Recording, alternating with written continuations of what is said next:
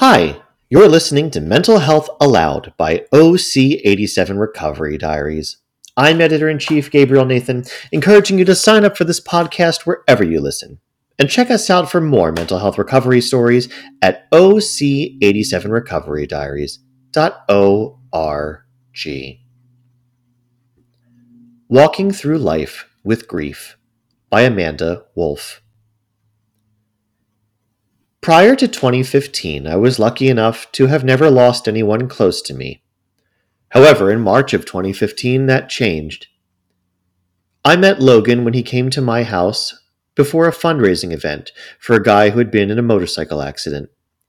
Logan was 15, and I was 19. We went to rival high schools, so of course we did not get along. We only saw each other a handful of times before his accident, but he left an impression that I was unaware of at the time. When his dad called the day after his accident, my world shifted. This kid with whom I argued, laughed, who chose to sit at our table at his stepmom's birthday dinner instead of his family's, was gone. At just 15 years old. He and two of his friends were going back home after a basketball game when their car was hit head-on by a drunk driver. Logan was killed instantly, and his two friends were in critical condition. Fortunately, they both survived, but not without wounds, both seen and unseen. The driver was taken to the hospital and then to jail to await trial. 2016 saw months and months in and out of the courtroom waiting to learn the driver's fate. He was eventually charged with 3 felonies, including causing death while operating a motor vehicle and a misdemeanor. He was sentenced to 14 and a half years in prison. Even after the hearing and his sentencing, I still found myself incredibly angry and confused. While I was in college, I took a substance abuse class that really gave me a new, more nuanced perspective on substance abuse and addiction. The more I learned and thought about my own battle with my mental health, the less angry I became. I still do not and will not ever forgive that man for making the choice that he did, but I chose to not let it eat me alive anymore.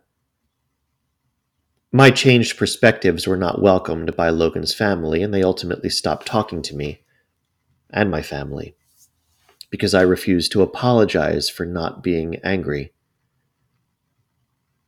Almost 7 years later, I still think about him every day. Losing Logan gave me a whole new outlook on life, and I am thankful for every day I get to wake up and take on my day. I now work in a facility that serves people in recovery. I get to know the people behind the substance, and I've met some amazing people along the way. Surprisingly, Logan's accident gave me the ability to sympathize and empathize more with people struggling with addiction. I am who I am today because of a choice someone else made. Unfortunately, the loss of Logan proved to be just the tip of the iceberg for me in terms of my burgeoning relationship with grief and loss. During my freshman year of college, my grandpa found out he had cancer. He did complete his treatments, and for a while he was in remission. However, the cancer eventually returned. Since he and the rest of my mom's side of the family lives in Florida, I did not get to see him more than once in the years leading up to his passing. He and some of my other family came up for Thanksgiving in 2015, and that was the last time I saw him. In October of 2017, I was at work one day and my mom called saying it was not good and we had to go. My dad was very against us going, and we argued about it before my mom, my brother, and I loaded up the car and drove 13 hours to the hospital. We spent a few days in the waiting room just waiting to see what was going to happen next. After those few days, I had to fly back home and get back to school and work.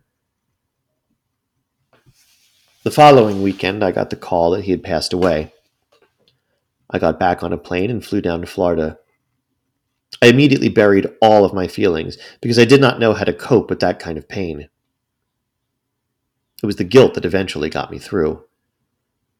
The grief was one thing I could learn to live with, but I could not forgive myself for leaving. I also could not forgive myself for not going down to see him more.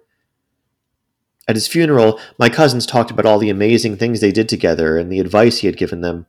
They had pictures with him at every stage of their lives. My aunt had to crop the family pictures from Thanksgiving 2015 just so my brother and I had ones of us with him alone. In 2019, after 2 years of not addressing my emotions or my grief, I had a massive panic attack that put me in the ER. While sitting in that ER bed with heart monitors on me, I thought about how I managed to get myself in that situation. I left the hospital and texted my therapist and decided it was finally time to face reality, and that I was not there, and I would never get the time back that I had lost out on with him. That was a hard pill to swallow, and even now, at the beginning of 2022, I still find myself fighting that guilt and anger towards myself for leaving when I did. In January of 2020, I went to Florida for the first time since his passing, and fully sat in the fact that he would not be walking through the door. He would never sing to me again. I would never get to tell him about my master's degree. He would not be here when any of us got married and had kids. That was the moment everything changed for me. I'm not saying I've fully come to terms with my guilt and grief, but I am learning to live with it. I am proud of myself for how far I've come and for the fact that I had the strength to work through all those feelings I've been avoiding in a healthy way. For both Logan and my grandpa. I've used music to get me through. Granted, there are now songs I can no longer listen to because they're associated with pain, but it is what I needed in that moment. Every concert I attend, every trip I take, each milestone I reach, and every time I laugh till I cry, I think about them. I think about what my grandpa would say to me and how we would celebrate. I think about the amazing things Logan would have done and accomplished in his life. I think about his friends who were in the car and I wonder how they're doing. I think about the driver sitting in prison, thinking about his choices and how he ended up where he did, and contemplating living his life maintaining sobriety. Most of all, I have hope for my own future. I want them to be looking down on me, happy and content with what I'm doing and the progress I am making. I want Logan and my grandfather to see me thrive and not just get by. I'm walking in hand with my grief. I'm also making room for joy and happiness to squeeze in. While the stages of grief end, it does not mean that mine ever will. I still get sad, I still get angry, but I have learned that drifting back and forth through the stages is okay. But landing and living in acceptance is always the goal. Amanda Wolf holds a bachelor's degree in general studies with a minor in psychology and a master's degree in mass communications. She's very passionate about mental health advocacy.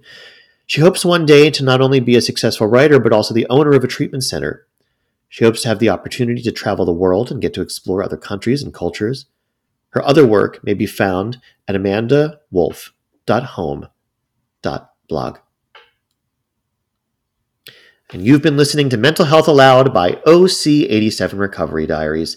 I'm Editor-in-Chief Gabriel Nathan, encouraging you to sign up for this podcast wherever you listen. And check us out for more mental health recovery stories at OC87recoverydiaries.org.